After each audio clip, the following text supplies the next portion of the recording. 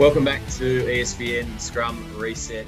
It is the kickoff episode for season 2022. It feels like we only just finished up there after a long season in 2021, but there's been plenty happening in Australian sport. Of course, the Novak Djokovic saga, Justin Langer, your host Sam Bruce got married, then got the spicy cough, and we got Christy Doran back with us for another year, which is great news.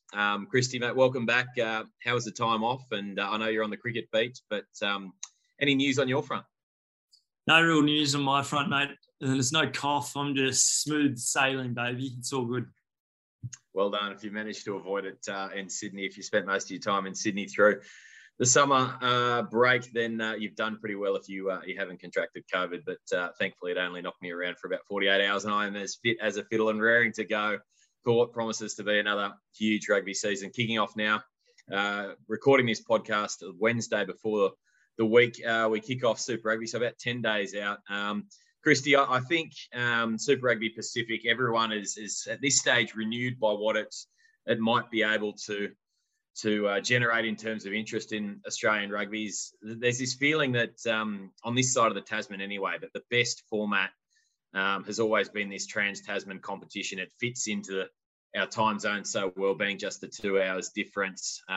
We get all the games when we can watch them.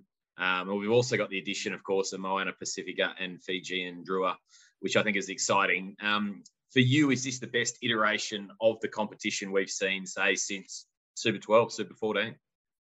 You know what the best thing about it is that you generally speaking, if things aren't quite right, you're always asking, should this happen? Should this happen?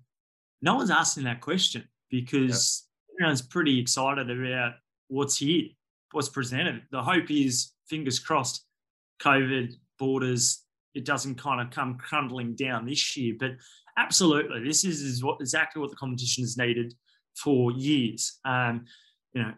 People are still debating whether or not South Africa in the years to come will be part of the Rugby Championship. Fingers crossed they will continue to, and I think they probably will for two reasons. One, tradition up in the Northern Hemisphere, and secondly, why join them when they've only had one World Cup between them? You can't lie with the stats; they're pretty damning. This is exciting. The Fiji and Drua, they will play some interesting, scintillating, at times pretty open and average rugby, I dare say. But what they'll bring is colour and flair, excitement. It's going to be a real breath of fresh air. Moana Pacific is a slightly different one. I think a lot of them have come from either Australia or New Zealand, the Pacific themselves or the heritage. But the group that the Fiji and Drua have brought together, they're very much the blokes from the islanders that are already there on the island, pretty much. So various members of the Fiji Sevens. So it's not like they've kind of come together and like the Christian Leali'afanos and the Gopi Kepus who have played for years and years of that structured rugby that we've seen in Australia.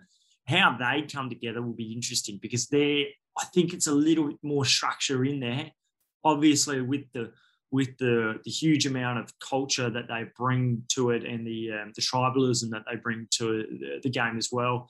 They're going to have Aaron Major as their coach, who's come through that very formulaic kind of New Zealand system as well, has had glimpses of success, but also has probably struggled at times. So Leicester and the Highlanders, and now he's the Moana Pacific. So I'm looking forward to it. And I think anyone across Sydney or New South Wales or wherever it is, if there's Fijians that are in the ground, you're going to be able to hear them. And that's what Super Rugby Pacific desperately needs, is more atmosphere. And I think we're going to finally get it. Yeah, I was at the Waratahs launch dinner last night in Sydney, and rumour going around there that it's been up to about 15,000 tickets purchased by Fijian personality that is going to ensure quite a big Fijian attendance there. And talking to a few of the Waratahs staffers, they're actually quite nervous about getting the Drua first up because, I think this game probably goes one of two ways. It's CommBank on Friday night. The Blues and Moana Pacifica will get us going for kickoff across the Tasman to start with. But that game in Sydney on Friday night, you can imagine just how amped up Fiji and Drua are going to be to come out of that game. It's going to be a hugely physical contest, as you say. Fully expect them to throw the ball around, and it's going to be a real test for this new Waratahs team under Darren Coleman, isn't it? First up, but it looks like a great way to start the season. Yeah, it does. I think that the concern is it's very hard to be conditioned for 80 minutes. That's the concern. Can they go the journey? Can their set piece hold up? The Waratahs are set piece. They're probably fortunate in the sense that they come up against the Tars first up from a set piece perspective, because the line out, there's a couple of new second rowers there. The hookers have had injury troubles there, and you're going to be coming back. So the confidence won't quite be there from a technical perspective and from a cohesion perspective. From the scrum, there's a couple of okay front rowers there for the Tars. But yeah, if they can go and match them in that area, I think the Drua will be a sneaky chance, because the Waratahs will be nervous, as you said. You don't necessarily want to come up against a team like that where you probably thought you need to put them away. But we can't forget that this team went winless from 13 last year. So, I'm looking forward to how the Waratahs rebuild underneath Darren Coleman.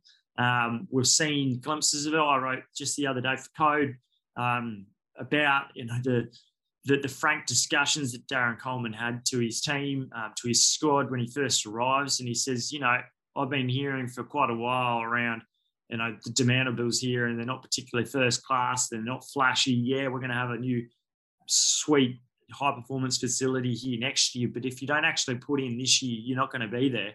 And I just like some of the things that they've done, integrating a few of the old legends of New South Wales rugby, the likes of Rob Horne and Chris Whitaker, and obviously he's a coach there, Phil Waugh, Matt Burke. These kind of guys will just rub off a little bit. And I know that what Darren Coleman wanted there was the ability that if they do lose and have a bad defeat, some of those old guys can come in, and they're not just outsiders or names. They're actually developed relationships where they can go, things will be all right. They'll turn around. So that's some of the exciting stuff from that perspective for the Waratahs.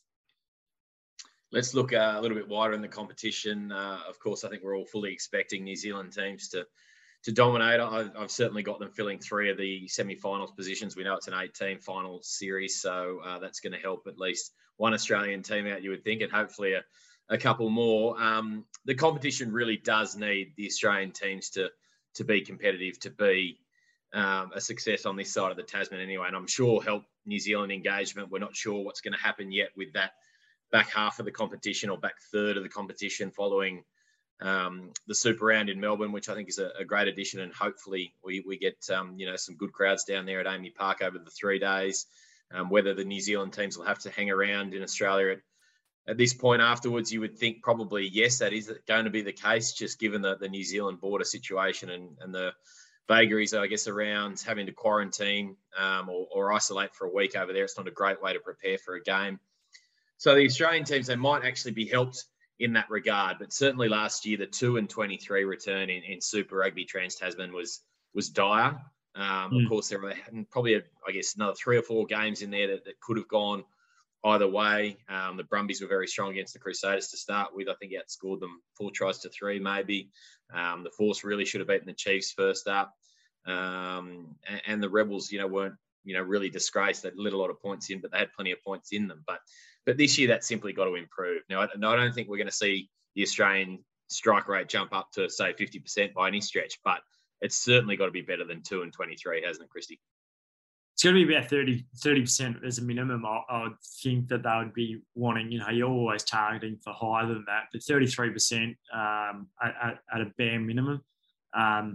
We know that last year, a lot of pundits or press were thinking 7 wins. If Australia could get 7 or even 9, I wasn't quite as optimistic about that. But that had more to do with the draws and where injuries were and so forth. I put it to Dave Rennie yesterday. I said, I don't think you're going to put a number to it, but what are the hopes, et cetera, et cetera. And he was very coy, didn't want to give much away because, the Wallabies in Rugby Australia, I don't think want to be seen to be putting excess pressure on the squads. So, I think if you run through the list, the Reds, the Brumbies should be very competitive. You look at the Brumbies front row, it's still first class. You look at the half-back pairing, it's first class. Lenny Katau, 13, very good player. They've got depth in the outside backs. They couldn't even find room for Mac Hansen. And similarly for the Reds, they've got a pretty well-developed and developing second row. One of the world's best tight heads, a good halves pairing, very, very good centres pairing, and strike power out wide. The question for me with the Reds is now with Richie Asataya, the hooker that has gone down. I was told by Sam Cordingley before the season, before last weekend, in fact, there's someone to look out for. It is Richie. Unfortunately, he goes and breaks his arm. That's really, really poor timing for the Reds, because off the back of losing Brandon Paenga-Amosa, they've really now only just got one fit hooker. And that is going to be Alex Murphy. And we know that he's had injury struggles, hamstring issues. So if the Reds don't have a hooker that can fire the line already out behind the 8 ball, yeah, it could be a situation where the Wallabies have struggled for years and years, and their whole set piece plan goes to crap because they're not going to be able to win the ball. That's the real concern I have for the Reds. I don't have that concern with the Brumbies. They've actually got depth at 2. They've got depth at 9. And, they've now got another 10 option in case something happens to Noah Lolesio. I'm going to put it out there now. Brumbies are my team. I think they'll top the Australian Conference. I'll get it in there early, and it's because of the extra depth there. Yeah, I agree. I just was going to recall last year in Super Rugby AU, I think our first ever episode, I think I went the Reds and you went the Brumbies on that occasion. And as it was, the Reds got the chocolates there 5 minutes into not extra time, but 5 minutes after the final siren there at Suncorp. So it's 1-0 Bruce. But I agree on that front. I think the Brumbies will be the pick of the Australian teams. Listening to Dan McKellar on his Super Rugby launch this week, saying that they're just going to continue to play that Brumbies game that is and has been so successful virtually throughout the entirety of Super Rugby. Solid set piece. They'll play territory when they need to, and they've clearly got some attacking weapons there. And Tom Wright and Tom Banks, as a player, we're keen to see hopefully go on with it this year after his injury that curtailed what was probably a building test season, I think, last year. They are, again, that's the team to be. Nick Frost there at lock, I think, as a forward, I'm really excited about for the future. And we know Darcy Swain and of course, Bobby Valentini, who we spoke about ad nauseum on this podcast last year. For him to go to that next level is, they've really got the building blocks, or not even the building blocks, a really strong platform there to launch from. And, I think if Australia are going to get one team into those semi-finals, so to win a quarterfinal, it will be the Brumbies. I agree. Christy, let's look across to Tasman. Now, the natural thing is to assume that the competition's been won and run. The Crusaders will romp and sweep everything before them and take the title yet again. But we've got to remember they just kind of slipped a little bit in Trans-Tasman last year. Still won, of course, all 5 of their games, but didn't pick up bonus points at home to both the Brumbies and Forces. I was checking last year, but a dramatic finish there to the Force, which really came back to cost them. And they missed that second finals position to the Highlanders, or final position, by the virtue, I think, about 7 points in the end, or 6 points, so a converted try. Now, I'm sure Scott Robinson's been using that as a motivator over the preseason to really, I guess, one of the challenges of motivating a squad that, has really dominated Super Rugby for the last 5-6 years. How to get them up again. And I'm sure that would have been a tool of his to really bring the best out of this squad, which, remains as strong as ever. And also they add Pablo Matera. Yeah, how good's Pablo Matera? That will add some spice to it.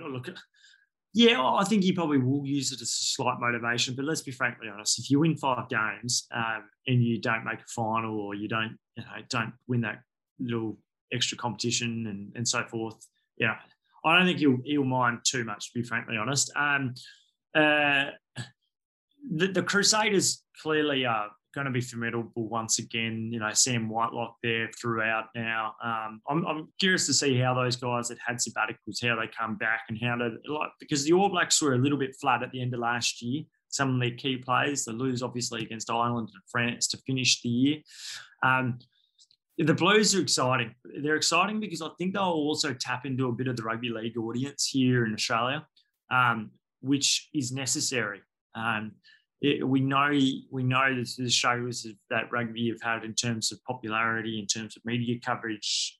Having someone like a Roger Tuivasa-Sheck come into the competition will add another dimension, because there'll be a natural interest from those that are rugby league fans about how this guy goes, whether or not he becomes an All Black in the first match, the first opportunity, or how soon after does that happen? Because, the World Cup is in 2023. There's obviously there's a World Cup in Australia in 27. There'll be a lot of interest. Do people like Kalen Ponga in the rugby league start to look and go, geez, Roger's gone all right, hasn't he? Or he hasn't gone as well as one might have thought. And it will pose questions. It will add to the landscape. So I'm fascinated by that. The other person I'm really hoping, well, there's a couple of players that are returning. Waisake Naholo, I think, who's around again. He's not at the Highlanders from memory. Training with the Crusaders, but I did see something this morning potentially linking him with a return to the Highlanders yet. So I think a bit of a watch this space on that one. Wouldn't that be great? But it needs personalities. The guys like the people that really get me excited across the ditch are guys like Nehi Milner, Scudder, and we need to see excitement on both sides of the ditch and names on both sides of the ditch, and that's a really exciting thing. It's a little bit like Jamie Roberts, the Waratahs, I think, as well. Another big name. But the other thing that I think is interesting, just returning to Australian rugby for a second, is the tens. Like we all know that Quade Cooper and James O'Connor were the guys that were taken on the end of season spring tour. Eventually, Noel LLC gets caught up, but there are a lot of young tens here in Australian rugby. Once we all looked across the ditch to New Zealand and thought, far out, there's so many tens over there. Where's one in Australia? They all seem like they're either side of 30. Now that there's 6-7 youngsters who are the ages of 20, 21, 22, who are all really talented in Australian rugby that are going to be wearing the 10 jersey this year, that's what I'm most looking forward to from an Australian rugby perspective. Who takes the number 10 jersey? Who adds to it? Who puts pressure on Noel Lolesio to perhaps become the next young 10 that'll probably be playing behind Quade Cooper? Okay, well, let's go through them then, Christy. Obviously, we've seen quite a bit of them at the Waratahs in both Will Harrison and Ben Donaldson. And Harrison kind of ended up more in that fullback role last year, which seemed to work reasonably well for them. A bit of talk he may still wind up there yet. Waratahs haven't quite settled on their fullback. Brumbies, of course, Lolesio. We know his story from last year. And then Melbourne Rebels, Carter Gordon, which we kind of got a couple of really nice glimpses of in Trans-Tasman last year. A bigger body, which is probably a little bit, or certainly taller, and listening to Kevin Foote this week saying he's actually filled out a bit. He's only 21, but he's managed to put a bit of bulk on that frame, of course. And then we've got Rejan Pazatoa, who's gone across to the Force, where Jake McIntyre is still there. I've never really seen what he has offered at Super Rugby. He hasn't been able to really step up and take command of that team. So will we see more of Pazatoa over there? I guess, mate, to you, which of these young guys are you most excited about? I think Carter Gordon and Rejan Pazatoa. I think those two guys. Carter Gordon's a little bit older than Pazatoa, so it wouldn't surprise me if he's called into a Wallabies training squad at some point in time throughout the year. I don't think Rejan will get there this year, but you look down to the future and you look at 25 and you look at 27, and those two aren't that far away. It's 5 years away, really. Like it's not that far away. And when similarly, potentially they're going to be in the absolute prime of their careers. Absolutely, and Tom Liner's another one. We know that he had a couple of good touches, and we know that he's a name. Sam Cordingley just the other day, straight on the blower, straight messaging his old man Michael immediately after the game. Fair pedigree there. Fair pedigree, and he's got silkiness about him. I think Carter Gordon, something that Nick Stiles told me just before a week or two ago was that he's got quite long arms. There's a little bit of Stephen Larkham about him and what he can do. Rejan Pazatoa, he led an Australian side to a New Zealand school boys' victory over New Zealand schools just 2 years ago. And, he was probably third choice 10 at the Brumbies 2 years ago where Noah Lolesio was there, but Rajan's 17 at the time.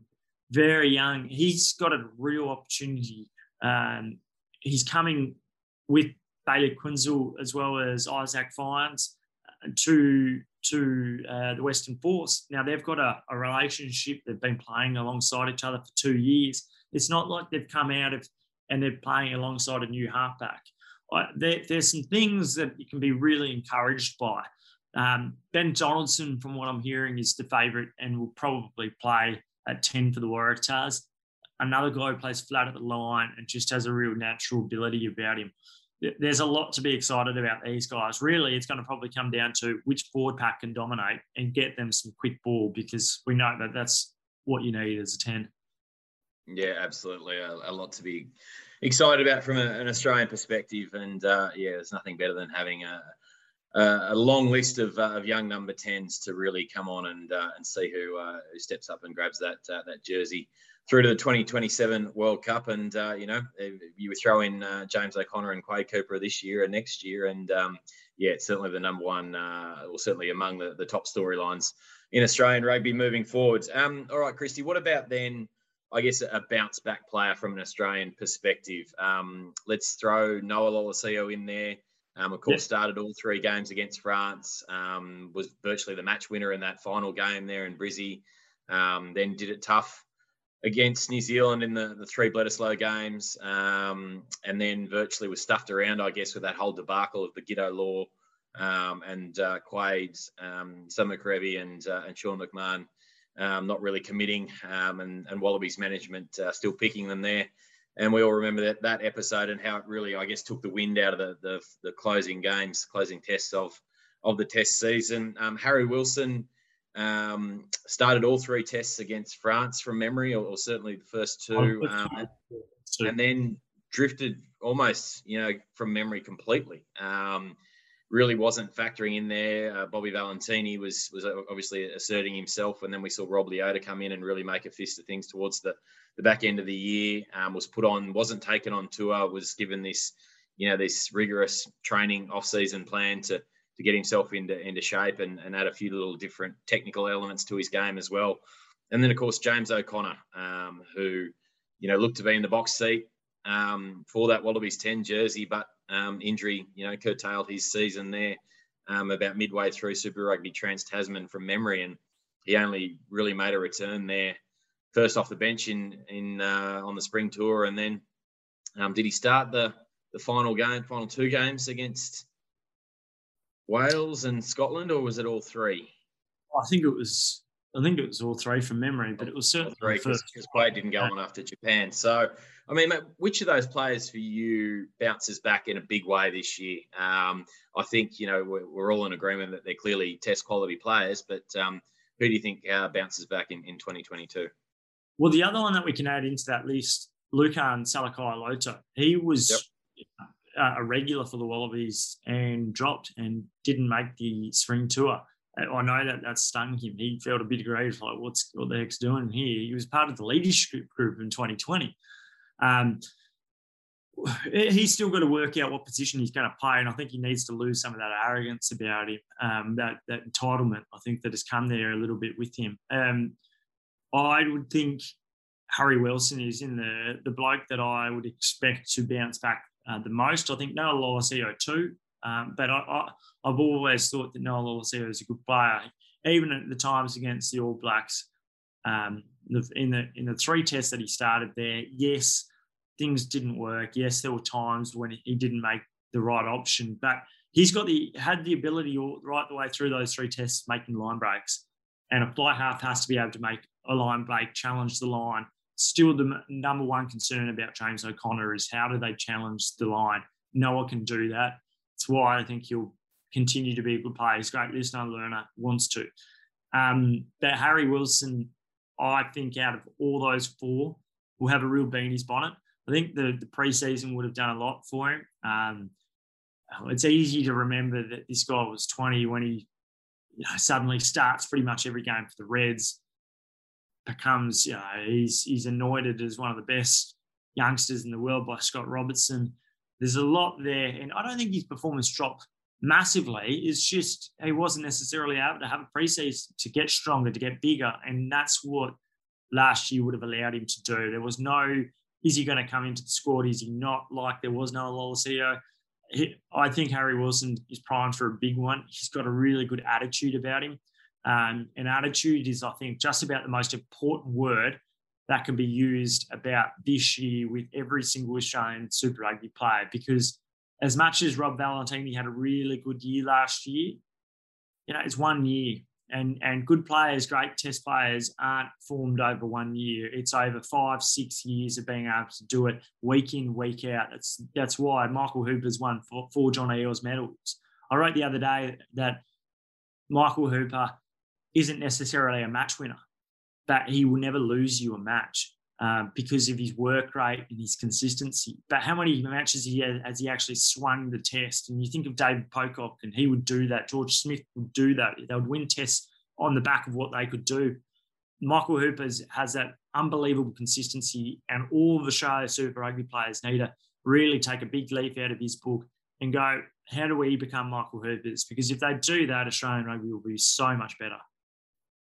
All right, then. Nice segue into another question for you. I guess who goes on with it of not necessarily the breakout stars, but I guess guys who stepped up to test level and solidified themselves. Let's talk Rob Leota, Andrew Kellaway, Izzy Parisi. Probably didn't get as many cracks as he would like because of that shoulder injury in the final game of the Trans-Tasman. I'll throw in Angus Bell, Bobby Valentini, Darcy Swain. Which one of these guys who got a taste and some obviously asserted themselves more than others, but who goes on with it and really joins that elite level of test player, if any of them, do you think? I think Angus Bell. I'm so impressed by this youngster. I think he's a great talent. If he's not ahead of James Slipper at the start of the year, by the end of the year, I'll be surprised if he isn't come 2023. This guy is going places, I think. There's a real desire to learn. There's a bit of humility about him. He's engaging in off his own back, various charity kind of things. But he's just got a great body, good body shape, a strong ball carrier. And there's something no frills about him. He's not looking for headlines. He will go up and he'll run up to do media things, but he's not necessarily wanting to be there, but he gets it. I think Angus Bell is a real player to watch. He's so young. He's 21, 22, and he's played now 20 test matches. That's really exciting. And Darcy Swain is another one that Australia needs second rollers to really kick on. And he's someone who's got that body shape that is tall. That he likes to put hits on. I think we discussed around the Super Rugby final, or it might have been the week before that when they played. He has a bit of mongrel about him as well. He doesn't mind the slight border.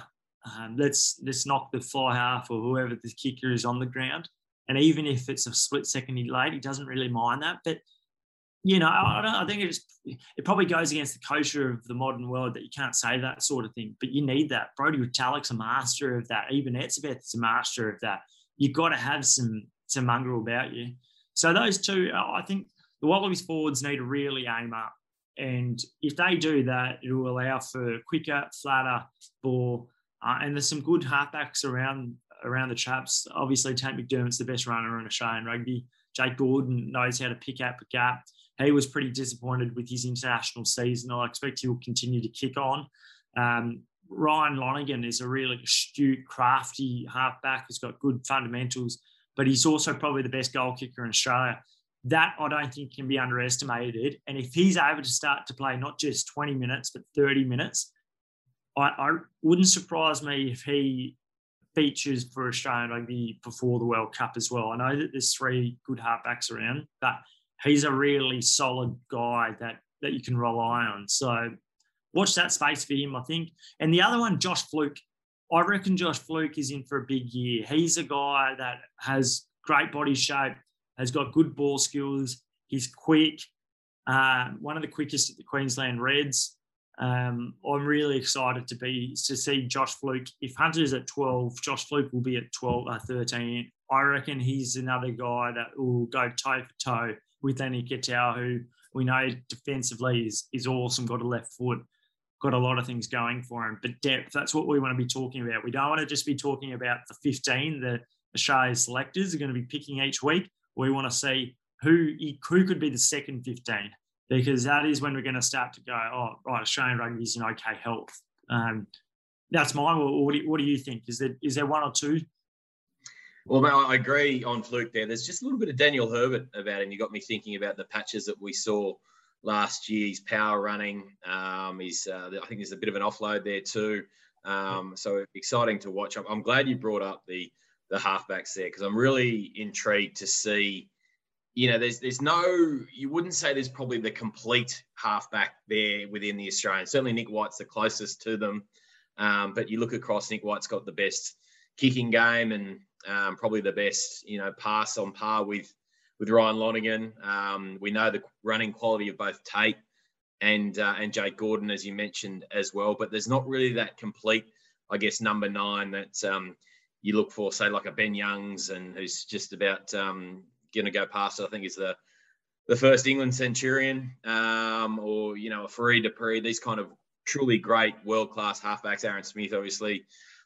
Which of these guys can bring together the complete arsenal of scrum half skills and really step up and dominate that position? Because, yeah, sure, Nick White's going to be the favourite, and we know he's a proven test performer, but these guys, they're certainly nipping in his heels, and certainly for Jake and Tate, if they can just add in that real crispness of pass, they've each got kind of, 2 or 3 pretty dusty balls in them per game, I think, at this point.